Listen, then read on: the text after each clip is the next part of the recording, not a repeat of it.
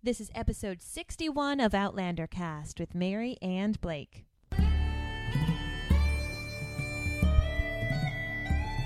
All the way from Mystic, Connecticut, welcome to Outlander Cast. It's a podcast dedicated to the show Outlander on Stars. Sing me a song of a lass that is gone.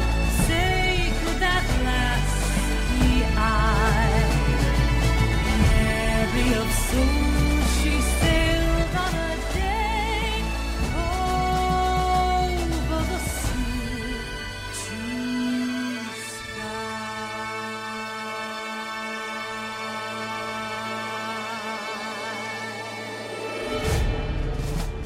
Hi, everyone, and welcome. I'm your host, Mary Larson. My name's Blake.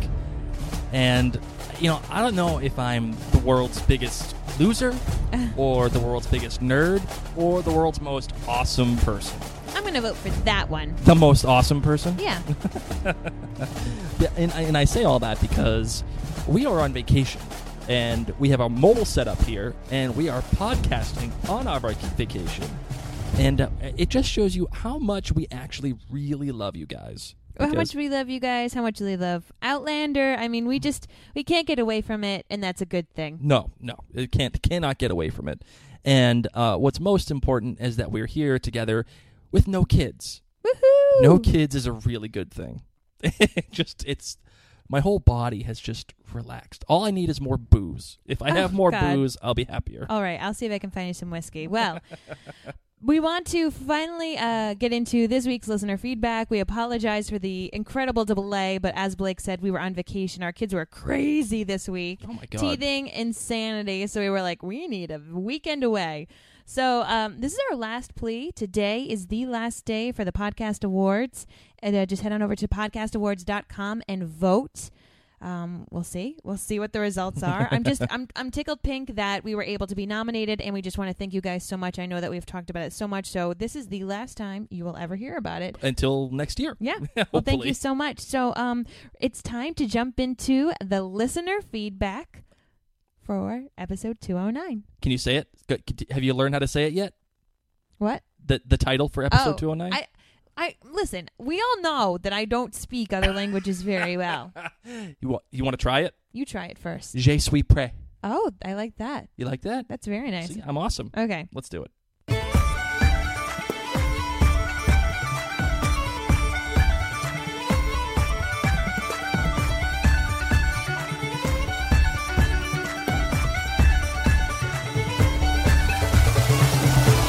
So we want to let you know that this is going to be a slightly abbreviated episode of listener feedback, and we took the best of the best, and even though it is slightly abbreviated, we also aren't going to be able to do the voicemails because we are in a mobile setup, and we don't have the technology here in our hotel room to get the voicemails in. Well, what we're going to do is we're going to have a 2.9.3 episode, which is just voicemail. So it will be coming because we really, really would want to thank you all for sending in those voicemails. So even though you'll be listening to it after you've already seen 210, we still want to make sure that those voices get heard. So it's a little bit shorter, but don't you fret. Once again, we're doing this remotely. So the first piece of feedback we have to give to is to the Outlander Cast official seer. So the old fox had his seer, right? Who saw the future. Okay. We have our own seer, Marissa Bitmanis. Oh my God, I love Marissa.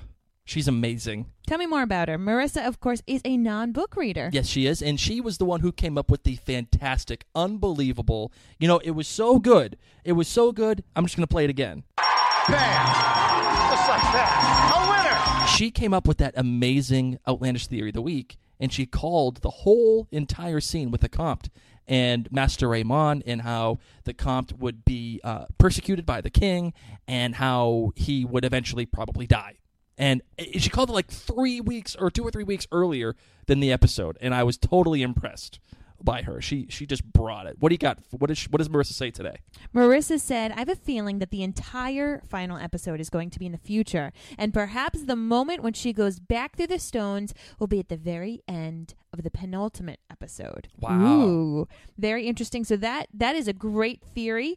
It totally goes against Blake's idea that the future will be under 17 minutes. Yeah. And we've got a lot of votes online, whether it's Facebook or Twitter. Oh my with God. people saying, everyone. I don't think I've seen one person say it's going to be under 17 aside from you, my dad. No, everybody is taking the over on that one. So if this was Vegas, I'd be winning a lot of money if I were right. I will say this, though. I really like Marissa's idea because, at the end of the penultimate episode would have Claire going back through the stones. My idea, however, is a little bit different in that I think the final scene should be Claire touching the stones. The final scene of the finale should be Claire touching the stones. Very that way, interesting. And the reason why I say that is because it would rhyme with the beginning of the season. You see Claire, the first shot is her waking up. And the last shot should be her touching the stones. Mm-hmm. And it represents, in my opinion, the whole idea of time and the loop of time and how no matter what Claire does, the same thing is going to end up happening. Yeah. No matter how much she tries to change the future, it just happens. You can maybe divert it a little bit, or maybe the things that you do are the result of what happens in the future. But no matter what, you still touch the stones. Really and you still interesting. go through. I would love that. I would love if the final scene was her touching it.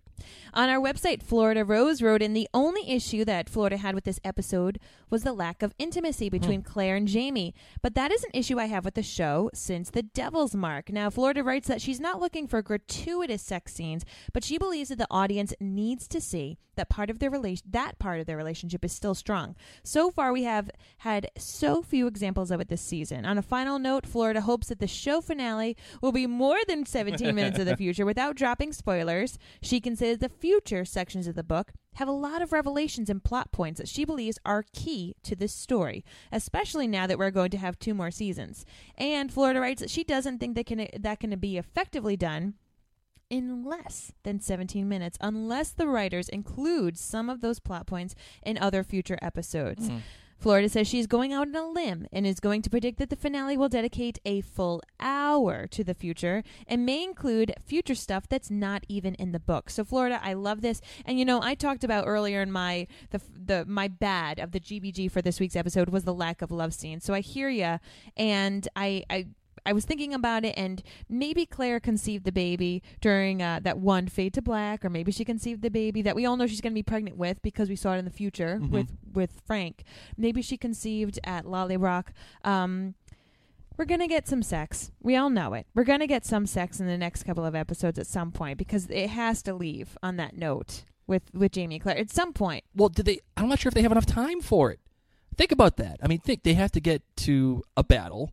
They have to deal with the aftermath of the battle.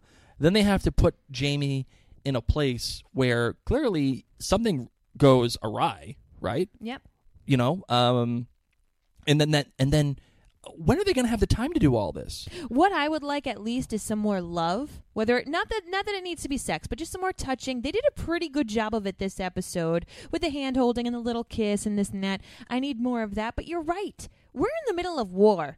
Right. It's not like they're going to drop trow right on the battlefield and succumb to their animal instincts. Well, I think they're going to at least have one more sex But scene. I think you're right, though, in that we need more warmth from them. We need more hand-holding. We need more little glances. We need more wry smiles. We need that subtext of intimacy. Because then you can at least infer that they are being intimate off camera. And wouldn't that be better for those two characters? Because I always feel like that the main thing that they always fall back upon is that intimacy. And since we aren't able or aren't privy to their intimacy, I mean, how could they be intimate when, Jamie has gone through what he has gone through and he has the PTSD regarding that. And now Claire is even suffering from PTSD because of her war experiences. It's understandable for them to not have relations or, be intimate with each other because they're both suffering. But is it okay with you? Would it be okay with you if they insinuated warmth and insinuated intimacy, but just left it off camera. Yes. Yeah. It would right now, just because, once again, we've only had 13 hours for this entire season. These books are ginormous, and I know it's important, but it's one of the many pillars that this relationship is founded on, is the intimacy. So we've got a war to deal with, guys. A little bit of warmth could go a long way, and we're just going to have to use our imaginations, I guess, because they only have 13 hours. If we could have had 16 hours, we would have seen more. We had a page write in on the website saying, I really enjoy, actually on the email, not on the website. She wrote in saying, I really enjoyed this episode because it depicted the character of Jamie as he is in the book. Strong, confident, intelligent, and a leader. The TV series has not always shown Jamie to be this type of person, but as a person who is a bit weaker and less confident. Being that Claire is such a strong and confident person, she would need Jamie to be a similar person in order for her to fall in love with him. So she just wanted to kind of delve into that. And here's what I'd say, Paige. I think that Jamie and Claire fell in love when Jamie was stronger and more confident. And they've had some pretty good time together. And, of course, then they dealt with his sexual assault. And because the way this show was structured time-wise, we needed to focus on his PTSD.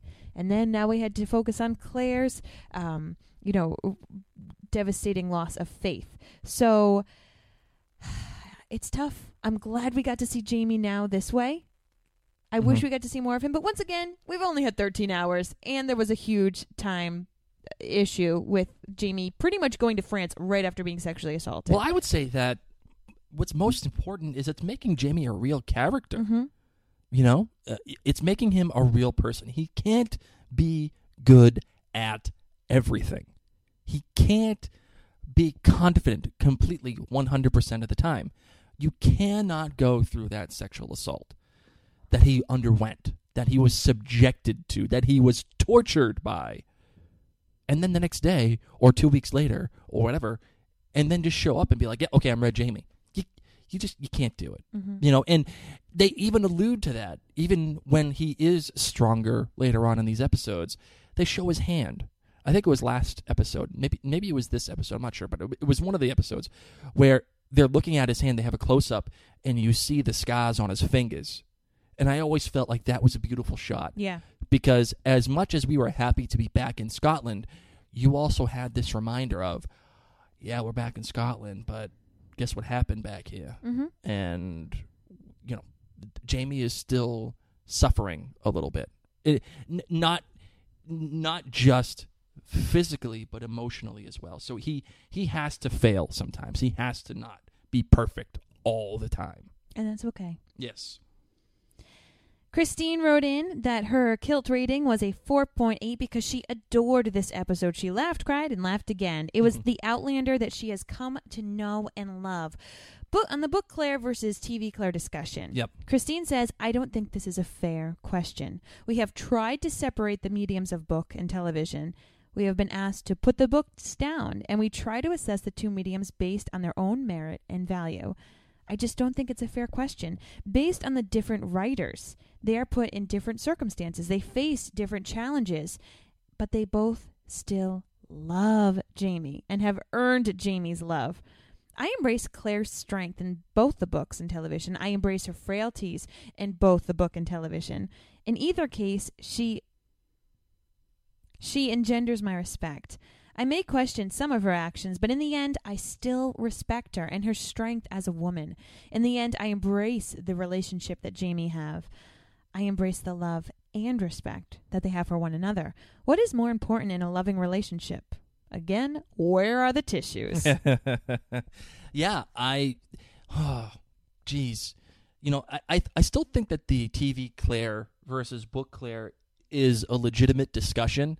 Although I do concede the point that not only have, Outlander and everything have asked you to put the books down, but we have asked you to put the books down. I think that is essential in this entire endeavor when watching Outlander, because it has to be judged by its own merit. Where the conversation is still valid is that you can compare the differences between TV Claire and book Claire and understand which you like better. because it is still the Outlander verse. They are different and separate entities, but they are still viable for comparison. And as much as I have no idea what book Claire is like, I will tell you that TV Claire has been a little rough. She has been a little hard to support because of some of the decisions that she's made. But I feel like a lot of that has changed since Faith, because you understand her plight. And when you see her come back through those stones in the first scene of 201, you understand her anger. And I'm sure there's even more to come that would help, promote and prop up that anger. Kirsty Wilson on Facebook wrote in, just rewatched episode 209. When the American GI finds Claire lying in the ditch and is asked about her welfare, the last shot of him is actually in Jamie's voice, saying "Mon nuit don," which once again I do not say that very well. This is why this series, just add that. Just seriously, guys, I can't speak. This is why the series is so worth reviewing again and again and again. You always catch something new, and I hear you. I loved that. I loved that it kind of like faded into Jamie's voice, and that's how Claire was snapped out of it. Such a cool thing, and I'm glad you caught that, Kirsty. Mm-hmm. Janet Reynolds wrote, "We're back on track after a very dubious episode 8. Phew, 4 kilts. Because I'm getting really tired of not seeing any sex," writes Janet. I know that Jamie had PTSD and France was complicated and they had the trauma of the baby. But in the book, they were having some sex by now. Indeed, it's one of the ways they regularly reconnect and stay in touch. And I think it's just weird it's missing this season. No more 5s until something happens here. I'm sorry, go ahead. Yeah. No, Janet, of course, is one of our blog writers on the Outlander Cast blog. Yep. She's also a member of the Outlander Cast Clan Gathering in Facebook, which is the Facebook group that you have to be in, guys. It's seriously, it's one of the biggest places that we pull comments from for the listener feedback. We have great discussions. Janet is a hoot and a holler, and she's putting her foot down. I love this. No more 5s. No more 5s until there's some nookie. All right? Listen, okay. This now begs the question. Okay. This begs the question. We've already discussed the necessity of sex and how it's a pillar of their relationship, and I'm willing to admit that. But the problem is that, again, we don't have enough time. So my question to you is, has Outlander, and especially has Stars, have they done a disservice to the story? And have they done a disservice to the writers by only allowing 13 hours to be told of Outlander?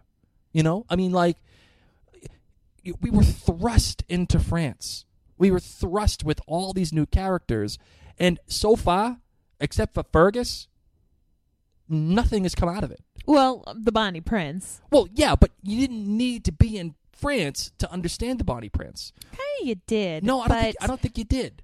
I don't think you did, because you could have been talking through a proxy. You could have been meeting with other people. The Bonnie Prince should have been kind of like this shadowy figure where you're not quite sure who to trust. I'm just gonna say this. You have to have some patience, and you have to appreciate France, because there were things those were chapters that had to happen in the lives of these people. And I know that you've vented about it before, so we're not going to delve into it. No, we're not. France happened. France may not have been everyone's cup of tea. Okay, I did not enjoy France too much in the book. I'll be straight with you. I've said that before, and I'll say it again. It was a long time in France. It was gorgeous. It was amazing. I loved the people, but did we need them? Some yes, some no. I agree with you. And that's why I'm saying, did they do us, the viewers, a disservice, because they thrust all these characters on us? It comes down to money. But yet, the things where we are now in Scotland is actually makes a difference, and we're finally back to the characters that we love. It's not a coincidence that when the first episode in Scotland happened, everybody said, "Oh, we're finally back to the Outlander that we know and love." And I just wonder. I mean, yeah, the money thing. I think it's the money. These books are ginormous. There's so much plot that needs to happen, and you can't just go from nothing to here's Scotland. I really feel like we needed to try and exhaust all options before doing this. Mm-hmm. You needed to feel that pain. It's almost like in Harry Potter when hold on. You're a wizard, Harry. When they're spending so much time in that darn tent. Okay, even in the book, you're like, God, we get it. Hermione and Harry are camping. We get it. They're just searching. They're trying. You need to see and you need to feel that Jamie and Claire, honest to God, exhausted all options of trying to change the future and trying to change the fact that Culloden was going to happen or not. We needed to feel that. We need to be like, geez, Jesus ain't true about Christ. They've tried everything, and they had to also go through the pain, and they had to grow as a couple in different ways. So, I hear you. I blame, if anything, that making a show like this is just way too darn expensive. But to that end, I'm glad it's a show, not a movie. Yeah, because it could be a lot worse, and it could be a movie. It literally could have been like a 2.5-hour movie, and then we all would have been like, what happened? Okay, Kirsten Lang wrote on Facebook, Blake Larson started watching Battlestar Galactica thanks to you mentioning it in your podcast and online.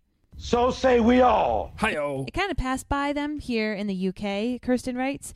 And she also says, I'm thoroughly enjoying watching it as I work away in my wee studio here in the Highlands of Scotland. So thanks for making me a fan. Kirsten, I want to know, what kind of wee studio are you in? What are you working on? Right. What do you do? Let's send us a message. I'm just Kirsten. so happy that I'm able to spread the BSG love. That's amazing, which brings me to my next question is if you guys still want Mary and I to do the one-off, 1-hour live episode of Outlander Cast dedicated to just Battlestar Galactica. And I got to tell you, Mary has some great ideas about Battlestar Galactica. Ron Moore better be glad we didn't have a full-out podcast about BSG because as much as I loved it, I had some issues. Particularly with the fact that they were in the same clothes for years on end, and the clothes never looked frayed. Come on! Or how did they get new clothes? Or, for example, when they were packing up to move, where the F did they get boxes? Or labels. And labels. There's no Staples ship next door. Where did Lee get his suit? Seriously. Goodness gracious. Where did they get the baby gear? Anyway, nonetheless, glad to have the That was one of the things that she was saying. Where did they get the pack and play? Seriously, where's the pack and play store? You're in outer space, nonetheless. Katie Seelinger on Facebook said, just finished Je suis prêt, and yet again, Bear McCreary, thank you, continues to emotionally slay me in every episode. As they marched, I heard the Skyboat song echoed, but in a way that sounded traditional and steadfast and yet haunting.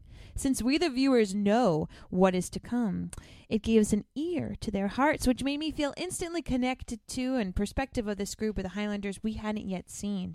Just as he did for me with BSG, so say we all. So say we all. Beat you to it.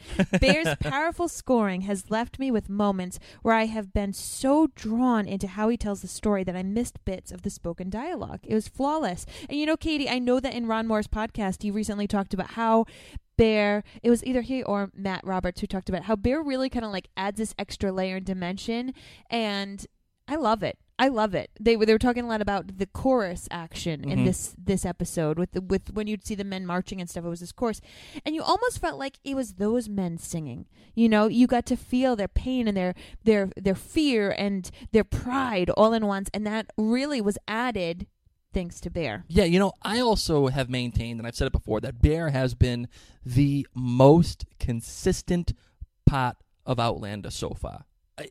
Every single episode, he kills it. There's not that one Twilight moment like he had in BSG where you're like, come on, that was not a good choice, Bear. Everything he has done has just brought it. And I gotta say, what the listener mentioned was this whole idea of being connected to those men. And my love, you also said this too, where you feel like it was even them singing, even though it wasn't, but it felt like it was them. But there's a bunch of log carriers. That's all they are. And if they're a bunch of log carriers, you don't care about them. But because Bear is so good at what he does, he does provide that connection for you. this little ragtag bunch of guys with with like rakes and pitchforks, and they're just walking along in the beautiful landscapes of Scotland. Even though you have no idea what their names are, you have no idea what their families are, what they're doing with their lives, you actually care about the log carriers, and that is the beauty of Bear McCreary. Mm-hmm. You can't get any better than that. Again, there is no Outlander without Bear McCreary. I would be devastated if he left the project. In fact, I would even argue that I might even stop watching Outlander. Stop it. No, it's true. Bear's not going anywhere, so don't worry yourself. Oh, no, I know he's not, but he's starting to become big time here, doing all the movies for Hollywood and everything. It would be heartbreaking if he left. And I don't think I would watch. He won't. Don't you worry. I don't think he will. And I'm fear-mongering here for no reason. Ruth Plowman on Facebook said that she's already dreading the next Outlander, and she's hoping that we're planning some good podcast for the interim to keep the clan from getting too thirsty. Well, I will say, Ruth, that we do have some episodes planned for Outlander Cast. We will always, as always, have the great interviews each and every month. I think we'll probably do one episode per month during Droughtlander. We'll actually, I just confirmed with Allison Keene, she'll be coming back to do a season 2 wrap up with us after the season ends. But we also have some plans for other stuff too. So, for you nerds out there, if you hear this song, If you're out on the road, feeling low, yeah, just let it ride. and so cold, Yeah. all you have to do is call my name and I'll be there on So, the for- next train. if you need me. For you nerds out there, that is the theme song to the Gilmore Girls. And we are doing another Gilmore Girls. We are doing a Gilmore Girls podcast for when the next season comes out on Netflix. I think there isn't a release date yet, but I think it's coming out in the fall. And if it does come out in the fall, you can expect us to be doing that. We had announced this on social media a bunch of months ago, but if you guys hadn't catched it, we are doing a Gilmore Girls podcast. It will be called You Have Been Gilmored. Yeah. So I'm really excited about that.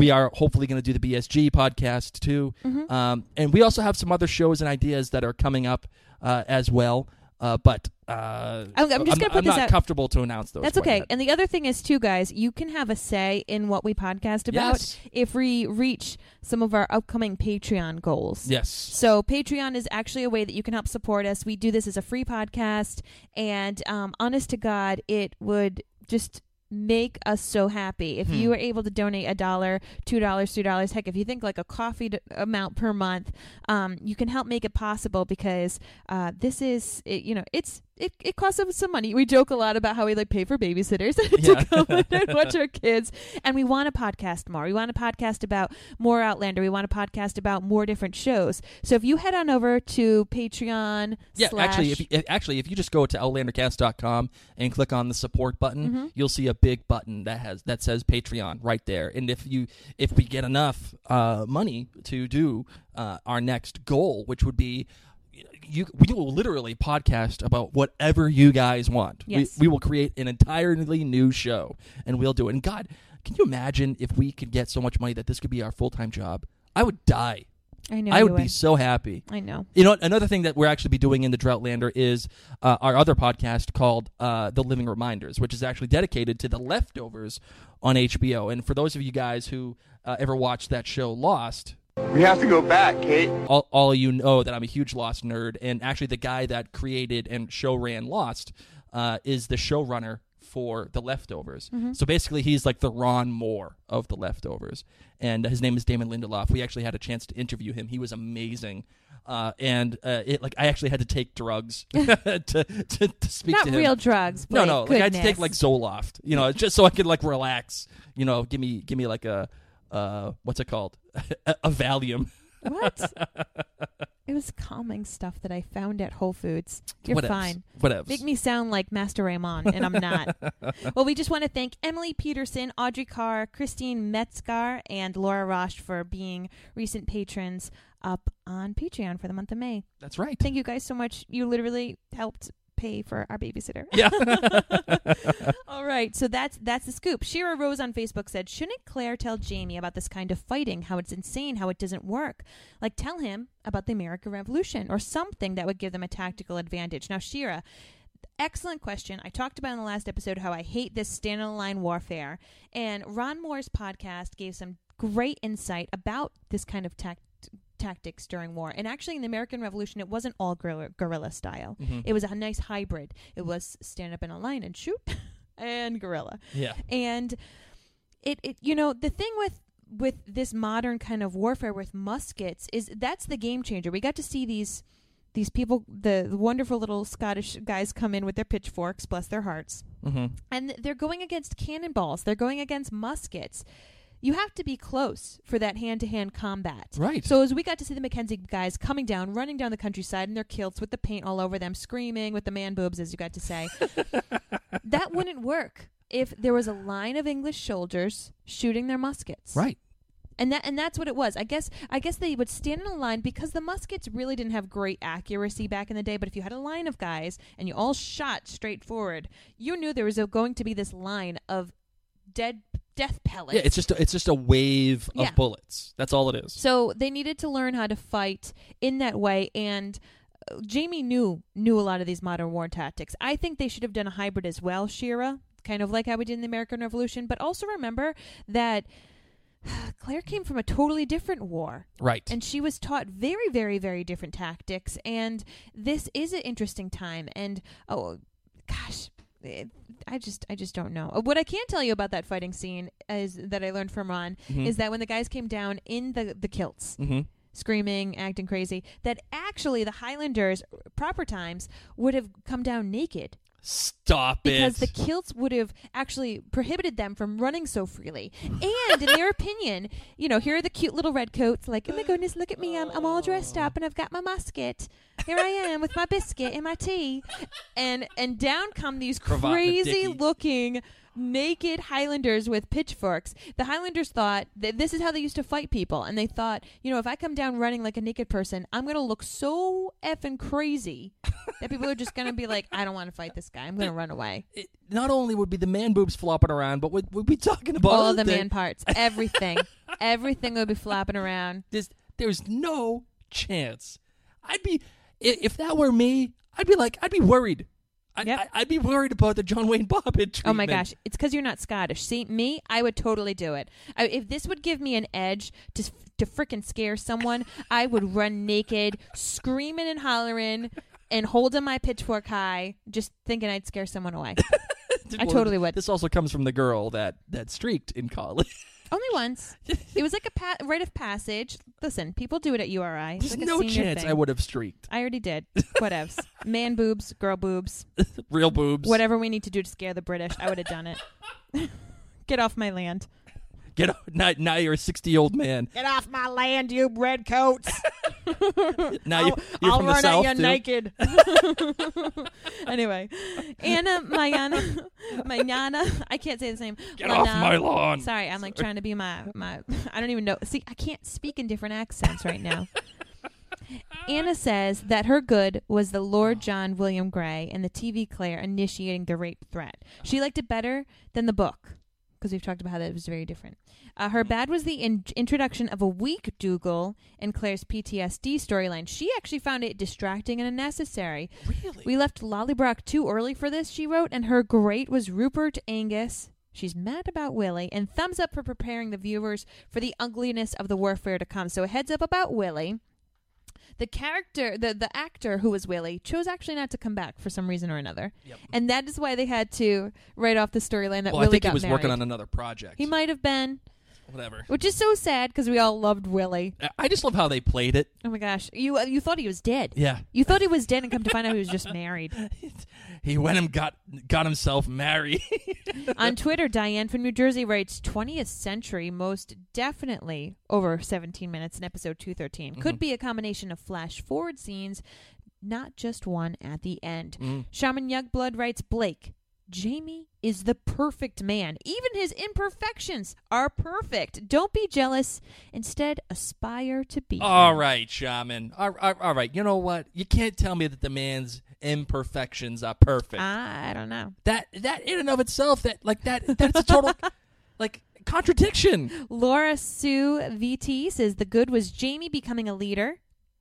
Bad was Blake thinking he's too good of a leader. Oh, people are hating on you, Blake. And the great, get this, Blake admitting he's just jealous. Oh, my God. Emma Reed on Twitter said, Tony Graffia referenced your podcast around 30 minutes in the WGMA writers panel. So if you guys didn't see this is out on our website. It's also in the Outlander Cast Clan Gathering on Facebook, I'll have group. I'll have it in the show notes, too, for this episode. And Tony was speaking at this writers panel, and she actually talked about that scene that you were discussing, Blake, about how in Most Euphorez actually is delivering faith, how it's like him ripping the heart of Claire, like when he was talking about the execution, when he does the executioner job and how he rips the beating heart out, that he was ripping out Claire's heart. And Tony actually talked about that. So really, really cool. And how she almost drove off the freeway for that. And like, how cool is that? Not only is she listening to us, right? She's listening to our show, which is just freaking awesome. But she's listening to you guys, the listeners, like your opinions and your thoughts and your likes and dislikes. It's all heard because of this community that we as a collective have created, whether it's the Clan Gathering or it's Outlander Cast, the podcast. We have all worked so hard to make this one of the premier outlets for Outlander, and it's so great that the creators of the show are listening to you guys. How amazing is that? Pretty freaking cool. It's awesome. Kathy J. Price on Twitter says, "Oi, with these World War II flashbacks. I guess now we know why Claire drinks." Yeah, Sassenach wasted. Christine Romeo says, "A bit jealous of the King of Men. Is that why you're Team Frank Blank? Frank is jealous of the king too." On Instagram. No, well, hold on. Let's not blow past that. Okay. Let's not blow past that. I was just going to give you a little breather. No. I got to answer to this. Listen, am I jealous of Jamie? Yeah, because the guy's perfect. Everything he does is just right. And he's flowing red hair, the locks coming down to his shoulders, and he's built like a rock. Guy hasn't eaten a cupcake in about 3 years. And I stand for all the dumpy old married men out there whose wives would certainly leave him for a man like Jamie. Stop it. I would not. You are my Jamie. Oh, my God. You couldn't even say that with a straight face. You could. I bet you'd leave me for a guy like Jake Gyllenhaal. No, I wouldn't. No. Oh, you totally would. I don't even know what he does. He might smell shirts or something. I don't know enough about him. OQ Socal says on Instagram, "Let me first say that I'm a huge book fan, but I also enjoy the show on its own. I'm not one to lament about the show being different. Here comes the big but. Or not like the book.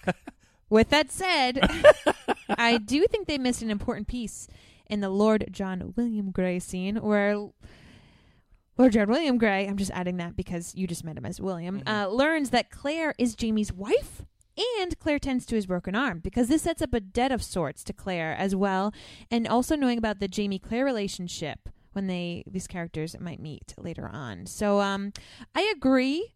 I would have liked to see his face when he actually found out that this was all a trick and that Claire and Jamie were actually married, just because I think his reaction would have been priceless. I would have liked to screenshot that. But I think, we'll get to that in the end. And I did enjoy that this scene was Claire's idea. I'll say that. Yeah, I would like to have seen his reaction if he had found out Claire was married to Jamie as well. I think that would have been great. But I'm not a big fan of this whole being indebted to Claire thing, because ultimately I think what matters most is that now he is indebted to Jamie. And that the way that they have written it, the way that I think that it's going to go, early outlandish theory of the week here is, ultimately, this William Grey will meet up with Jamie once again somehow, whether it's on the battlefield or it's on wherever. I don't know. But somehow, some way, these two are going to interact again, and somehow William Grey is going to be in charge of Jamie's life in one manner or another. And because he is specifically indebted to Jamie, it now makes that debt more organic. He's not looking at Jamie being like, "Oh, Claire saved my life or he saved my arm." It's Jamie saved or Jamie allowed this guy to live. And now it's a direct connection between the two. Yep. And it's more organic. I like that a lot better than him being indebted to Claire. And Tags One said, love listening to you both. You help immensely with my monotonous job. Well, we are certainly here to make you less productive in any avenue of your life. Primrose Prue says, overall loved this episode. Tears for Claire's past memory. Happy to see Myrta and all back. Loved the music and the tender moment between Jamie and Claire when he says she will never be alone. We know it's coming, so that's what makes it sad. But Primrose Prue did have a problem with the William Gray scene. Oh, okay. It was such a pivotal moment in the books and sets up so many scenarios. I also don't know why they downplayed it. It was such a powerful scene in the book, and there was nudity.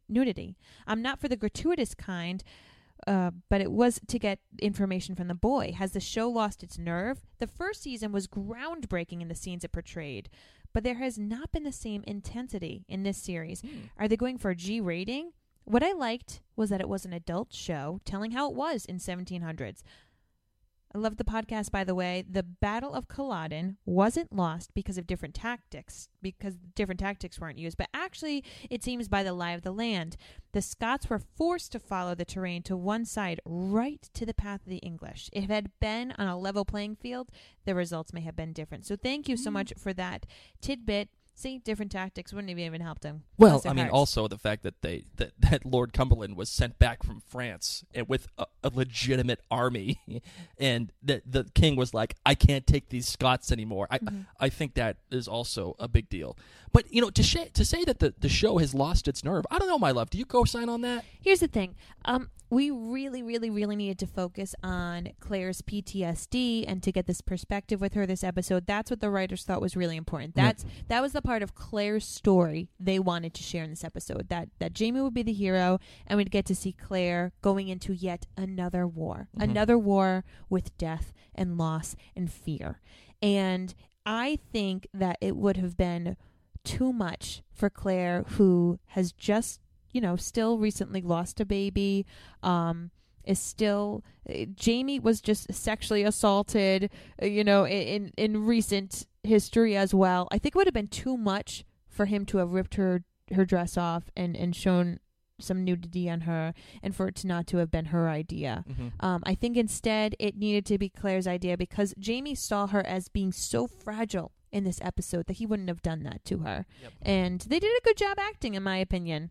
I loved when she kneed him. That was really good. I'm not sure if they've lost their nerve. I think that they are playing it a tad more safe, because what they did in the first season, that was pretty intense, especially in Wentworth and To Ransom a Man's Soul.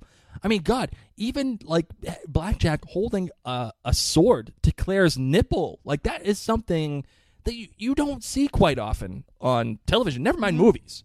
And because of that, they took a lot of heat. And I'm not saying that, Ron Moore, I would never think that someone like Ron Moore or Ira Stephen Bear or even Tony Graffia or Ann Kenny, any of the writers, I don't think that they're afraid, but I do think that they have to be a little bit more safe and focus more on the emotional aspect. I mean, you do have the rape scenes, but they're all clothed. And is that because they're trying to focus more on what's happening and not the shock value of it? I think so. Is that something that is fair to say? I think so. I do. I don't need to see nudity right now. Yep. I think had I seen that nudity, I would have been mad at Jamie. Oh, I think I would have been too. So, and I would have focused on that rather than seeing this as a situation to make Lord John William Gray speak. But I can appreciate how different it is. How sure. Primrose does bring up that point. They had gone so far to show all this nudity in the past season. So why are things different now? What's the change? So I can appreciate that, Primrose. Yep. Sandy Sewin says her good was Bear's choice of Scottish music during the march and training was perfect. The bad was depicting Claire as as cowering in a ditch. It seemed out of character. And the great was Jamie and Claire's exchanged looks during the scene with Gray. They cracked me up, and I loved Jamie's muttered gritted teeth when he said, Sassenach. The one thing that stands out to me about all this is how she says that it's out of character for Claire to be in the ditch. I'm not sure if that's true. Well, I don't know how frequently Claire was in a situation like this, being the fact that she was a nurse. She wasn't often straight up like having bombs shot at her, and right. She would have to be going and helping these people, but frequently nurses would go and tend to the people in kind of these little medical tents and centers behind the lines. Exactly. And that's not to say that she was never in harm's way. I know that she must have been, but this was a terrifying experience, and she definitely had a panic attack. She was in a fetal position, saying these things to herself. And yes, Claire's a strong individual, but everyone has a breaking point. Sure, and I think a more accurate statement would have been, it's out of character for Claire to say to a wounded young man, shut up. Mm-hmm. Stop talking, stop yelling. Mm-hmm. That is more out of character, but that isn't something that she chose to do because that's what she felt like doing. She was having a panic attack. Yeah. You can't blame her for being on the front freaking line, being attacked, your Jeep blown up, you're hurled into this ditch. You just see a guy get killed as he tries to rescue his buddy. You already have this emotional attachment to these two because you've been with them for these guys from the 101st Airborne. Well, you've been with them for a fair amount of time. They're your friends.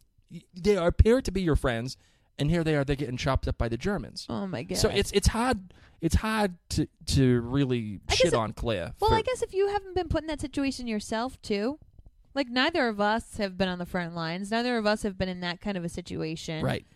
So I don't know. I guess it's really hard. It's hard, especially because I haven't gone through it. I would even argue the whole thing might be out of character because she's not supposed to be there. She's not supposed to be under attack like that. She is a nurse that stays behind the lines, and I'm sure that she has gone out to the front and helped guys, but for the most part, she stays in the tent and she helps out. She's not a medic the way that like Saving Private Ryan, Giovanni Ribisi. Yes, Claire is not Giovanni Ribisi. Correct. She was in a tent.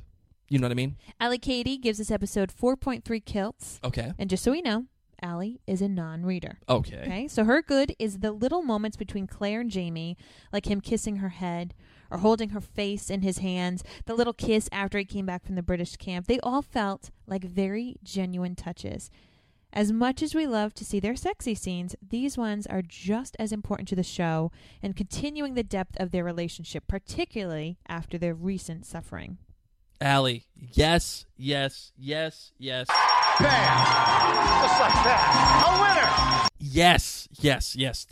That injects some sanity to this conversation. Allie says there was very little of this in France, so I think it only furthers the comfort that they and the viewers feel at being home in Scotland. Oh my God, even better. You're getting better with each and every sentence. Adding to that, the clear upshift in the music to very patriotic, traditional Scottish sounds was very distant and definitely reflective of the mood and the purpose of this episode. Allie's bad. Well, there was nothing particularly bad other than it feeling a little bit slow at times. And, of course, we probably needed that before the big build-up to Culloden. Mm-hmm. And the great is Jamie, King of Men, shining as a true warrior and leader.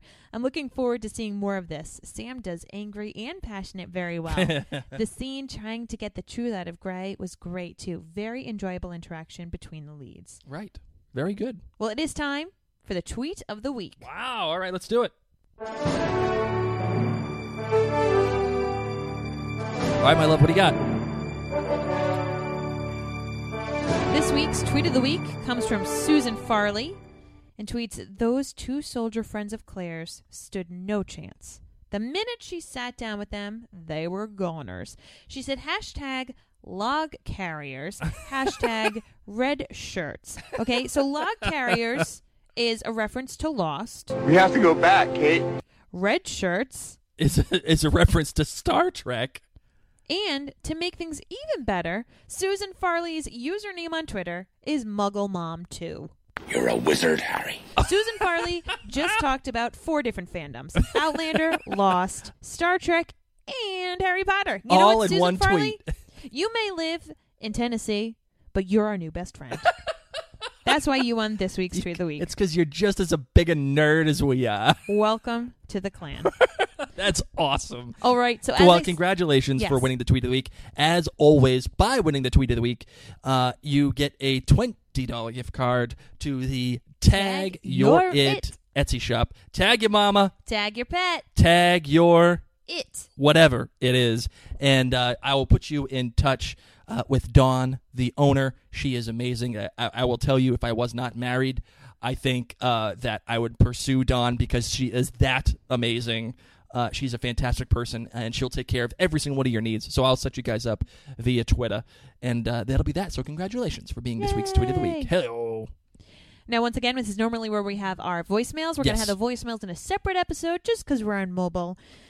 That being said, Blake, what are you pumped about for next episode? What are you looking forward to? Well, before we do this, actually, I have a bonus outlandish theory. You ready for this? Yep, bring it on. All right, bonus outlandish theory here. I was reasoning this out with Mary yesterday as we were driving, as a matter of fact, and I've got a feeling we're going to see Galus again.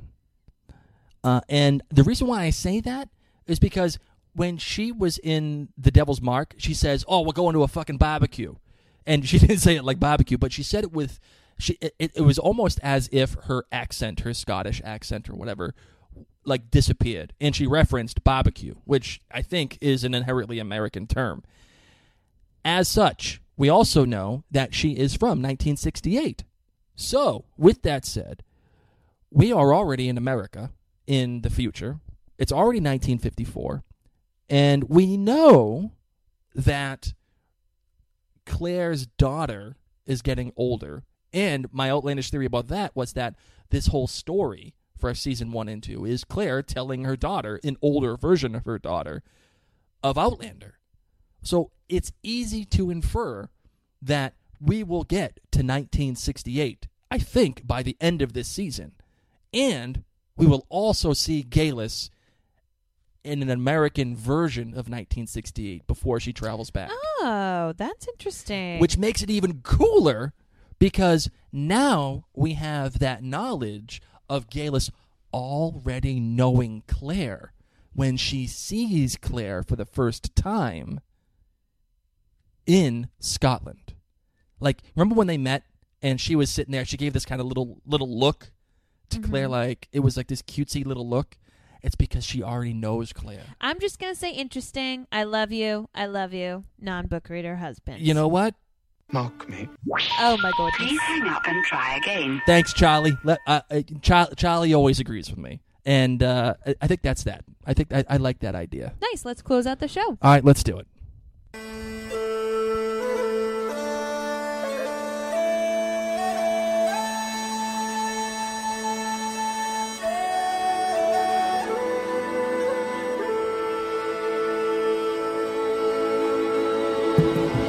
Thank you all so much for your patience with this delayed episode.